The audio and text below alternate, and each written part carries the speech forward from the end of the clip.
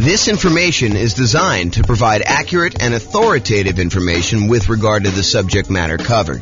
It is offered with the understanding that the presenters are not engaged in rendering legal, accounting, or other professional services.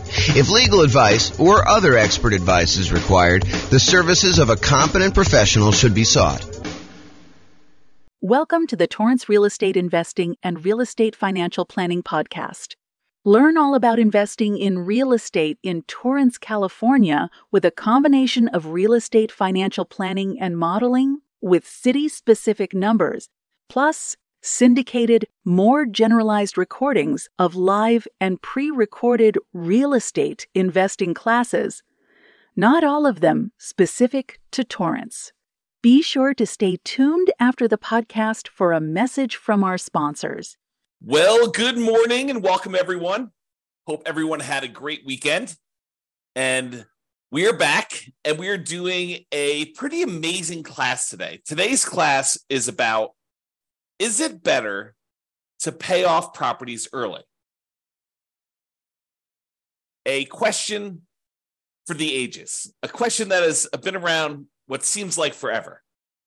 So today we're going to look at, is it better to pay off properties early? And specifically, we're going to do comparisons when you're utilizing the Nomad real estate investing strategy and paying off properties early by using any excess cash flow we have above a certain threshold to start making additional payments toward the mortgage.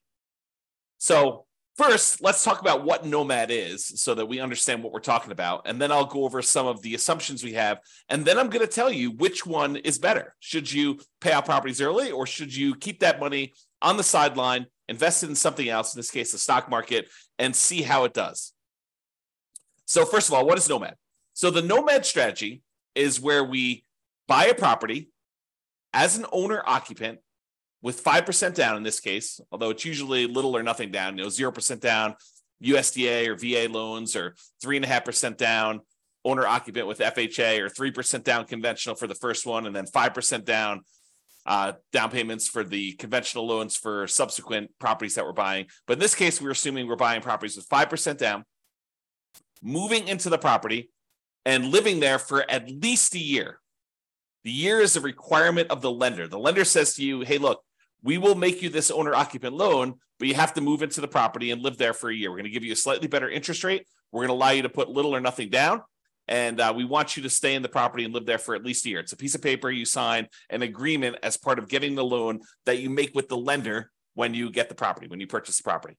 Sometimes it's more than a year if it takes you more than a year in order to save up the down payment plus reserves plus closing costs plus everything else you need in order to buy the next property with 5% down. But in this case, it's at least a year. Then when you move out of the previous property, you convert that one to a rental. But you don't have to wait until you save up 20% down in order to start acquiring rental properties. You could buy a property with 5% down, move in, live there for a year. Yeah, some inconvenience in doing that, but it is faster in a lot of cases for you to go do the Nomad strategy. Okay? And we've talked about this before, and we'll talk about it again. But basically, we're going to do the Nomad strategy for both examples here. So in both cases, they're doing this Nomad strategy. They're putting 5% down, moving into the properties, living there for at least a year until they save up for their next property, moving out and converting them to the rental. Now, in one scenario, that's all they do. They keep moving into the next property. They acquire rental properties, and they let the properties pay off organically over time. Any extra cash flow they have above the down payments they need in order to buy the properties, they're investing in the stock market, and that money is just compounding, just sitting there growing. And that does count toward whether they are financially independent or not. We're using the money that they have in the stock market times the safe withdrawal rate. We're using like a 4% safe withdrawal rate in our assumptions. And we're saying that any money contributed from that, 4% of the money they invest in the stock market does count toward the income they need in order to be considered financially independent. So that plus the cash flow from their rentals is basically going to be whether or not they're qualified for financial independence. So either they're going to have improved cash flow by paying off these properties, or they're going to have some money in the stock market, and they're going to use that in order to be financially independent. So here's the problem, though. Let me finish this first. So basically, one of them is going to just let the properties pay off organically. The other one's going to say, look, I need to have a certain amount of money in reserves, but anything above my reserve amount, I'm going to take that money and I'm going to pay off the lowest mortgage balance. In other classes, we will discuss, should I pay off the highest interest rate loan or the lowest interest rate loan or the lowest balance or the highest balance, and what difference those times make. But in this case, all of the loans are the same interest rate. So what do you do if all the loans are the same interest rate? They're all going to be this, I think we're using 6.875. I have a slide on it here in a second, but I think maybe it's 6.5 for the owner-occupant rate, plus there's PMI. So is it better to pay off, what do you do after the, all the interest rates are the same? What do you do based on criteria for doing that first? Well, in this case, we said we're going to do the lowest balance because that should get us to a paid off property fastest, which is going to help us improve cash flow. And here's the problem. This is what I was going to cover a second ago. Here's the problem with paying off properties early. All this extra money that you're using in order to pay off the property early, it doesn't, in the short term, improve cash flow because it doesn't change the monthly payment of the loan.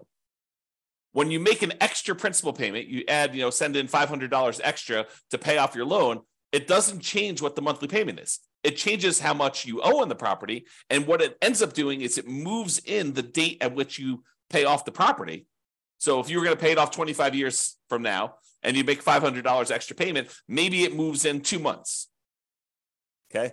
And, the later you are in the loan, the more it moves it forward.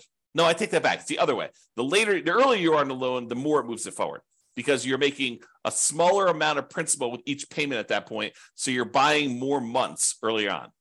Okay.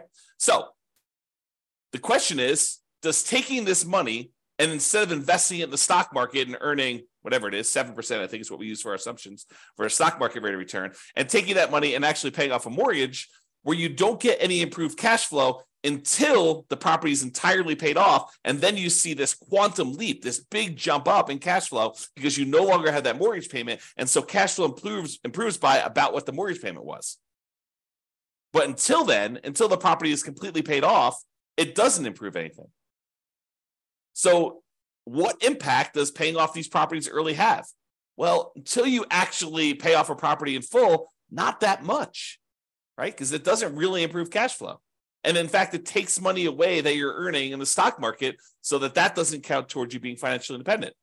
So the question is going to become, is it better to just let these properties pay off organically and leave any extra money invested in the stock market, or take some extra money, anything over your reserves that you need, and start paying down these mortgages? Because at some point, if you keep making payments toward the lowest balance, that one's going to get paid off. Cash flow is going to improve. Then you've got more cash flow that you could then use to pay off the next property, and this cascades. So you end up paying off properties much quicker after the first one because you've got all this extra cash flow from the property that you could then use to pay off the next one. And that one gets paid off faster. And then you've got 2 free and clear properties that you can use to pay off the third one. And so it gets much faster after a while. And then your cash flow starts to improve as the properties get paid off, but not with just an extra payment.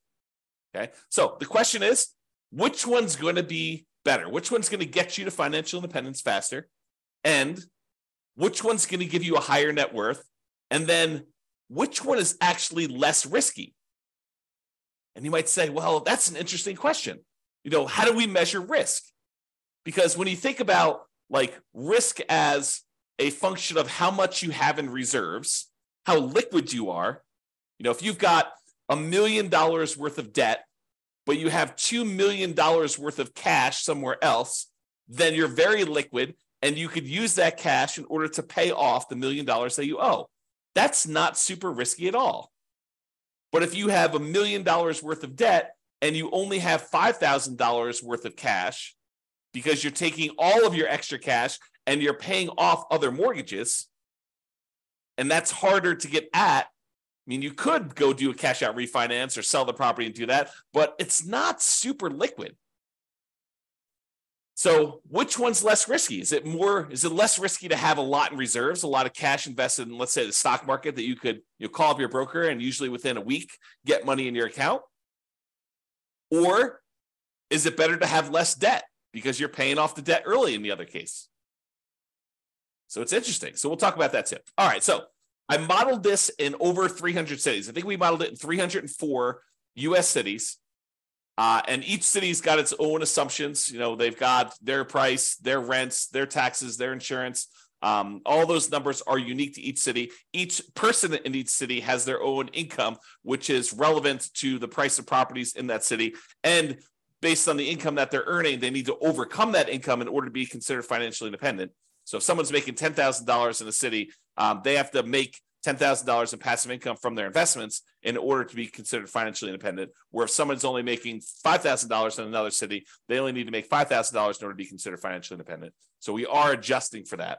But I modeled it in 300 cities, and we're going to look at some of these measures. Which one is going to get you to financial independence faster? Which one's going to give you a higher net worth? And then we'll look at some measures of risk and talk about that. All right. So I've already kind of talked about what we're doing here. In both scenarios, they're nomading. They're putting 5% down. They're buying properties. They're moving into them. They're living there for at least a year until they save up for the next one. Then they're buying their next property, moving out of the previous one, converting that one to a rental, and they're repeating this process over and over again. In one case, they're not paying off properties early. They're just taking any money they have and they're investing in the stock market. Of course, they're using money for down payments. If they get, we're capping them out at 10 properties. They don't own more than 10 properties. If they get to the point where they own 10, we just stop buying. Okay. But any extra money beyond the down payments they need, they're going to invest that in the stock market. In the other case, Nomad paying off early, they're going to take any extra money beyond the reserves and they're going to use it to pay off the lowest mortgage balance. And they're going to repeat once the lowest mortgage balance property has been paid off with the next lowest mortgage balance.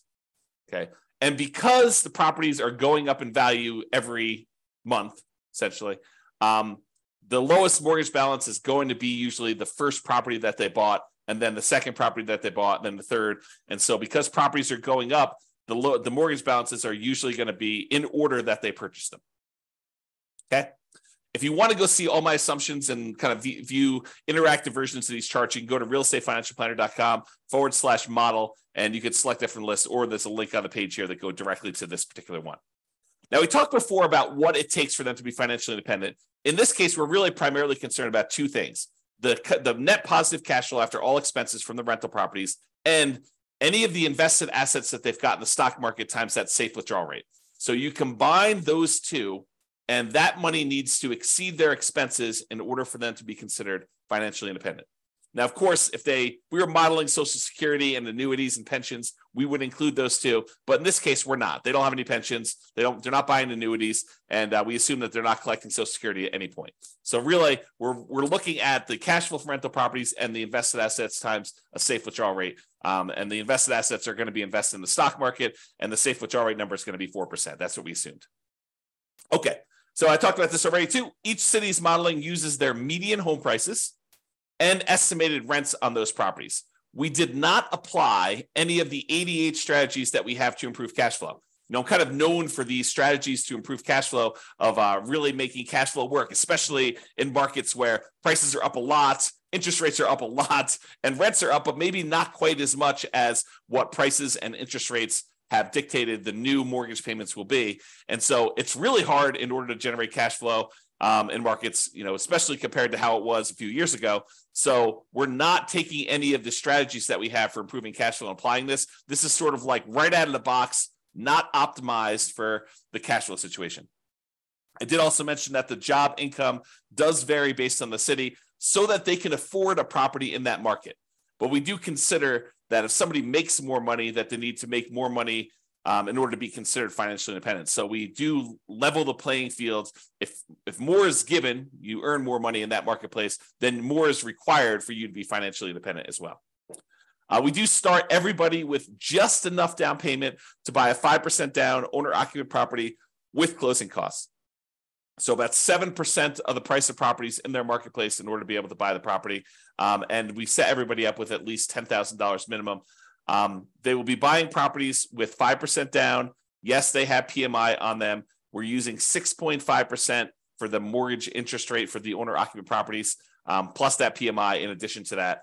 And so that's what we're going to be using for our assumptions. The 7% per year stock market is what we're assuming they're earning when they're investing in the stock market. And I will tell you, if you were thinking to yourself, that would change. If we assumed 10% in the stock market, all these numbers would be different. And you are absolutely correct. It would change the numbers. It would give a more significant advantage to the people that are not paying off their properties early, because any money that they have invested there would grow at a slightly faster rate. It would be growing at 10% instead of 7%. or 8% if we use that, or 9% or 12% or 15% or whatever it is. Okay.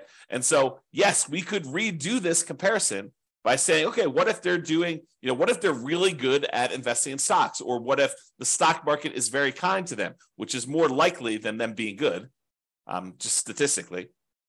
So what if they are, earning 12% per year? We could run that over again and see what impact that would have. But in this case, we did 7%. Okay. And I modeled it out for 100 years. I realized that the chance of many of us living to be, whatever it is, 100 plus, whatever your current age is, but I modeled it out 100 years from now so that you could see what that looked like. And I did that primarily because there were a whole bunch of situations where they achieved financial independence in some markets really, really late. And sometimes it was just beyond where I was modeling it out to. So I said, look, I'm going to do 100 years and we'll see where it is. And then, people can decide if they're going to live to be, 120 or they're only going to live to be, 99. So you can see all my assumptions in detail at the realestatefinancialplanner.com/model page and drill into your city and look at it. Okay, so let's jump right into it. So financial independence achieved. At what point do they achieve financial independence? And is that faster in one strategy or another? Well, in the strategy where they are paying off their mortgages early, where they're taking extra cash flow and they're using that in order to make additional payments to pay off the lowest balance mortgage first, with the idea of getting free and clear properties faster. In 216 of the 304 cities, they achieved financial independence faster by paying off the mortgages. So squint really hard, a little bit more than 2/3 of the time, it was faster for them to take the money and actually pay off the mortgage, which then leads you to believe, which is true, that in 74 cities, a little bit less than 1/3 of the time, it actually was faster for them not to pay off the mortgage early. And you're like, that's crazy. So it's not like universally true that paying off the mortgage early is going to be better. And the answer is yes, that is it. Basically, what I'm trying to point out to you is it really depends. It's not like I should always pay off my properties early. Sometimes it's better to not pay off your properties early. Craziness. So 216 cities, it was better for you to pay off properties early. In 74 cities, it was better for you to not pay off properties early. In 14 cities, it did not matter. You were financially independent in the same month, regardless of whether you were paying off properties early or you were not paying off properties early. So in 14 cities, doesn't matter. Okay? So that's what it is for being financially independent. And this shows you the distribution of when it happened. And you can see that there, with the gray areas, the ones where Nomad paid off early, we paid off properties early. And you can see that in a lot of cases, it skews it up. It moves up the time for you to be financially independent in a lot of these cases here, where you see a lot of them happening right around this time. But in some cases, it's actually better for you to have, bought more properties instead of starting to pay off properties early in some cases. Okay. All right. This chart shows you how many months faster it was to do one strategy versus another. The green ones are the ones where it was better for you to pay off the properties early. And the distance it is from the zero line is how many months better it was. The distance from the left-hand axis shows you how expensive the properties were. More expensive properties are on the right. Okay, so if you're in a market where property values are $750,000, then that's right here. If you're in a market where properties are $400,000, this is where the properties are right here. Okay, the really expensive ones are to the right. The really inexpensive properties are to the left. The green dots are ones where paying off the property early is better, and by that many months. And the red dots are ones where doing the traditional baseline Nomad model, where you're not paying off properties early, is better by this many months over here. And so you can see it tends to be a little bit better when your properties are less expensive for you to not pay off the properties early.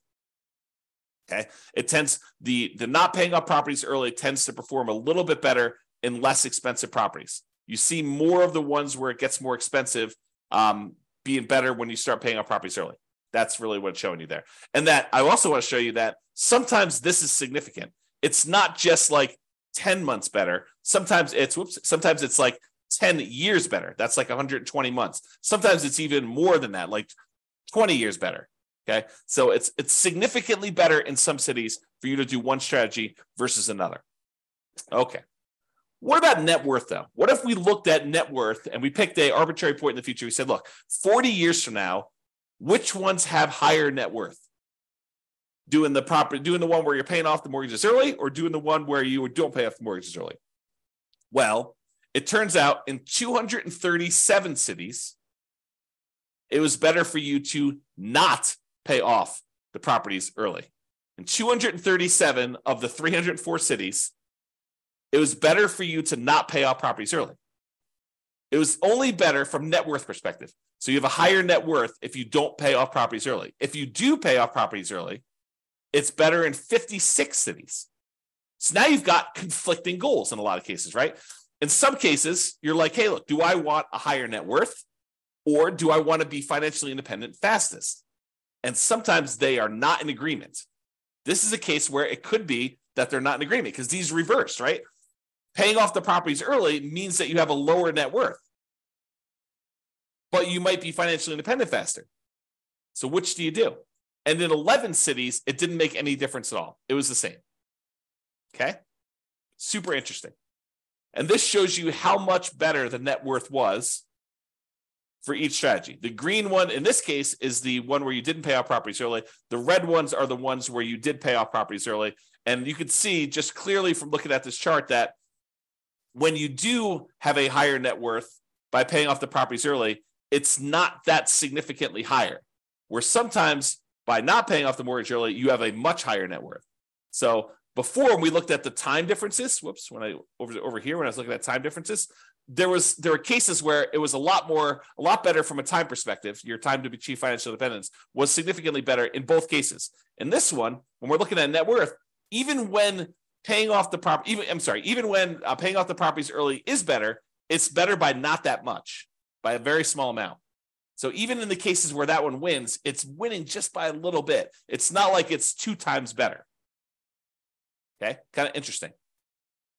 All right, so let's sum up some things here. So it shows you the difference in net worth and stuff like that. I'm not going to cover those. If you want to see this chart, you can do it. But I will point out that the difference in net worth is large. On average, it's 23.9% better for you to do the baseline Nomad than to pay off properties early. On median, it's 25.1% better. So those are not like 1% better. It's significantly better for you to not pay off properties early in terms of net worth at year 40. Okay. In terms of how long it takes you to be financially independent, on average, it is 30 months better for you to pay off the properties early.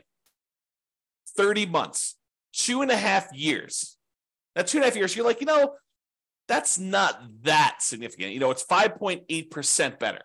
So you're like, hey, it's only 2.5 years. It's not really that significantly better. Well, if you're working at a job you love, then probably not. 2.5 years extra and working at a job you love, not really that big of a deal.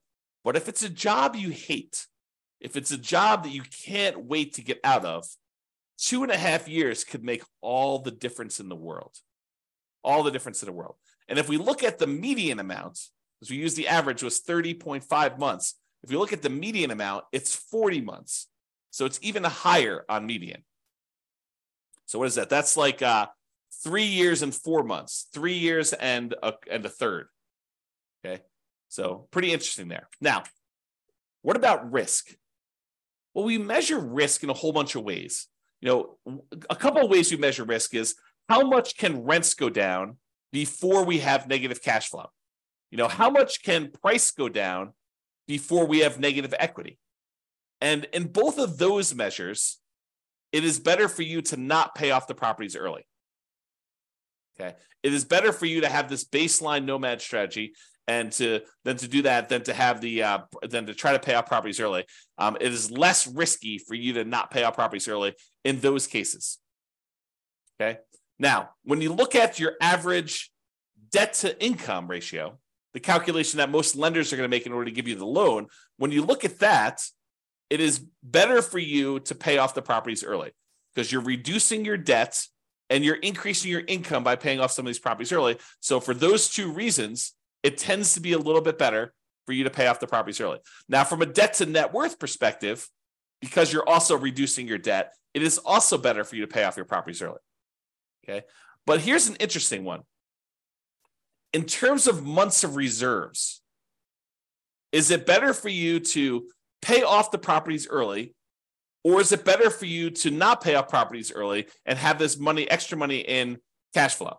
Well, early on, when you have all this extra money sitting in the stock market, that counts as money in reserves that you have. That's better. But what tends to happen is when you pay off the properties early, you tend to improve your cash flow and you tend to reduce the amount you need for reserves because you no longer have those mortgage payments. And so you end up getting to this point where it's worse it's worse early on for one way and better later on for another, which becomes super fascinating.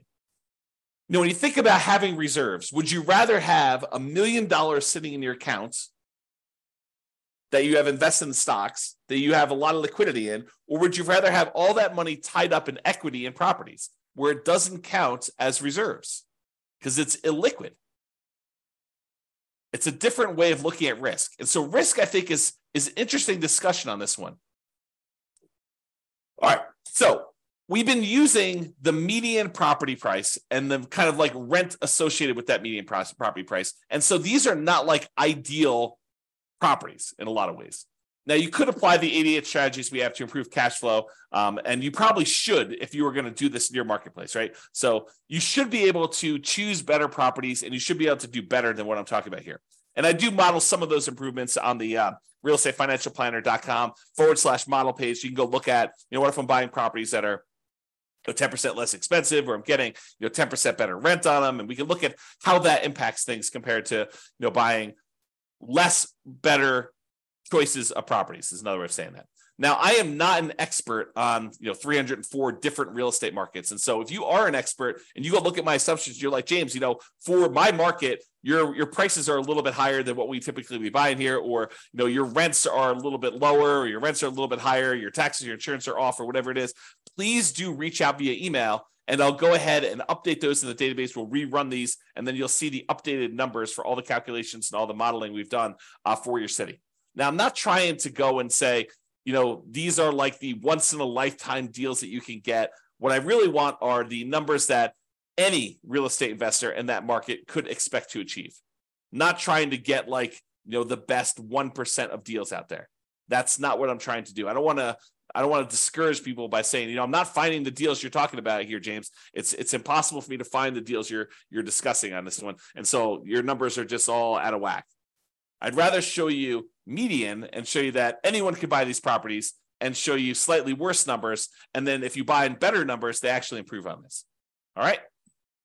So in conclusion, in our current market conditions, the current prices we're seeing, the current interest rate environment, the current rents we're seeing in over 300 US markets, using what I would refer to as less than ideal, kind of like median price rent properties, paying off your Nomad properties with extra cash flow is a faster path to financial independence in 216 of 304 cities. About 71% of the cities, it would have been better for you, faster for you, to be financially independent if you decided to take extra cash flow and pay off properties early.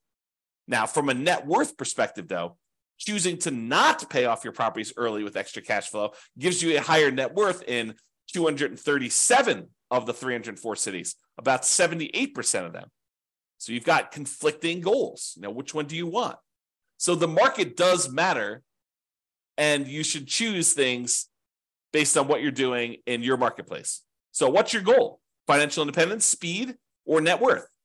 That can help determine what you should do when you're looking at these. Now, what's less risky, and how do you measure risk? I think that's what this comes down to. So paying off properties early is generally less risky when we measure risk in terms of debt load. Right? When you think about, I'm going to have less debt because I'm paying off these properties early, that tends to be a less risky proposition.